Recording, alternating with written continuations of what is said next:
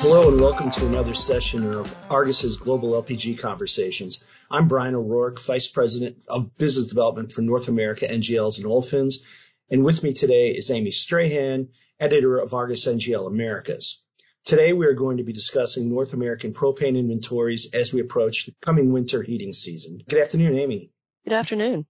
Amy, before jumping into a discussion of current inventory levels and how they can be expected to impact the market at a macro level, what's considered to be the minimum inventory level going into the winter at which the U.S. market feels comfortable with the supply situation?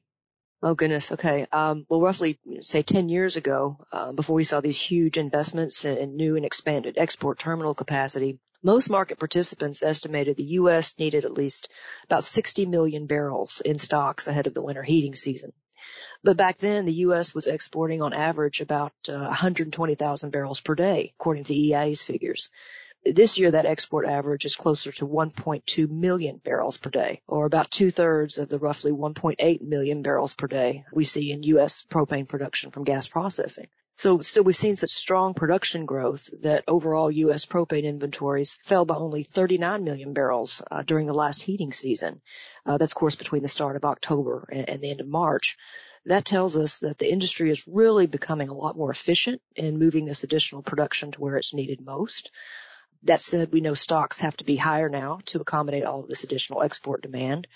And we started last year's heating season at 72 million barrels, and some market participants suggest that stocks need to build to at least 80 million barrels, or ideally by 100 million barrels, depending on who you speak with, at the onset of the winter heating period for the domestic market to feel pretty well supplied.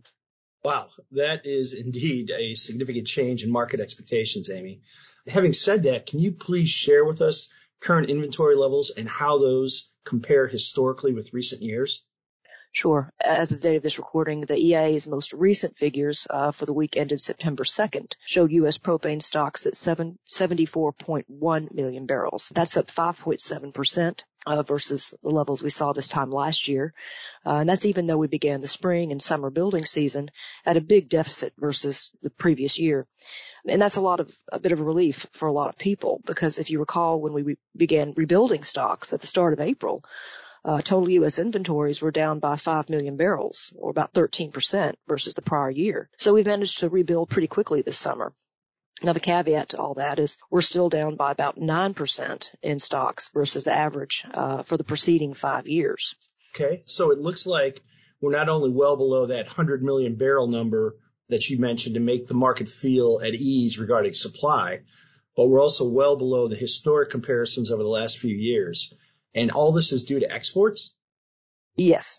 Exports are really what's driving these lower stocks. Even now, when we're seeing a slowdown in PDH demand in China, for example, that's keeping the U.S. arb to Asia fairly tight, there's simply so much termed up volume that's being exported. It's tougher for U.S. inventories to catch up season to season. And of course, this year, we're also shipping more cargoes to Europe. I took a look at Vortexa data, and that showed about 266,000 tons. To convert that would be approximately 107,000 barrels per day of propane that the U.S. shipped to Northwest Europe in August, which is about 4 times the volume to Europe we were seeing in August 2021.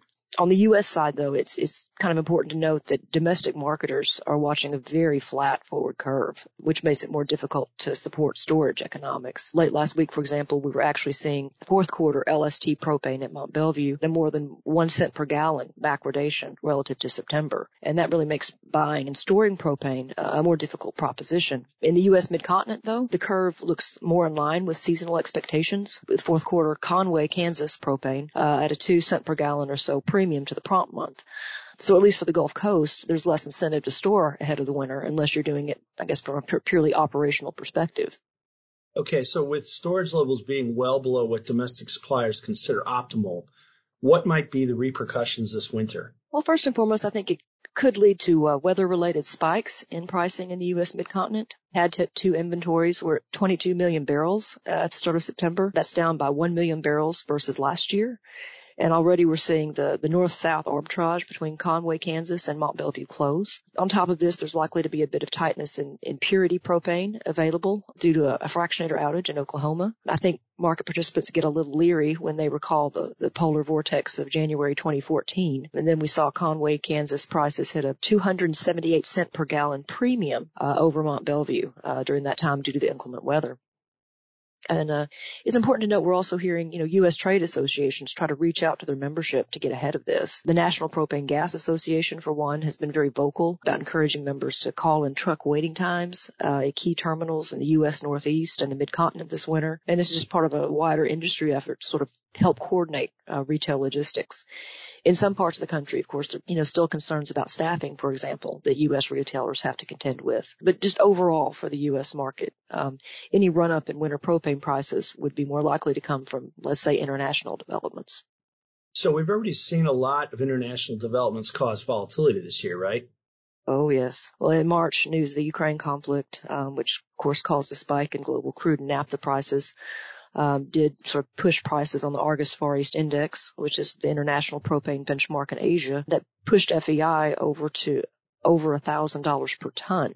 That, of course, led to an 8-year high in prices on both the AFEI and at Mont Belvieu, Texas. And since that time, we've seen concerns about natural gas supplies in Europe, and that's opened up the U.S. propane arbitrage to that region as well. And, of course, if Europe sees a colder than expected winter, this will force Savara prices higher and could potentially drive U.S. prices higher as well.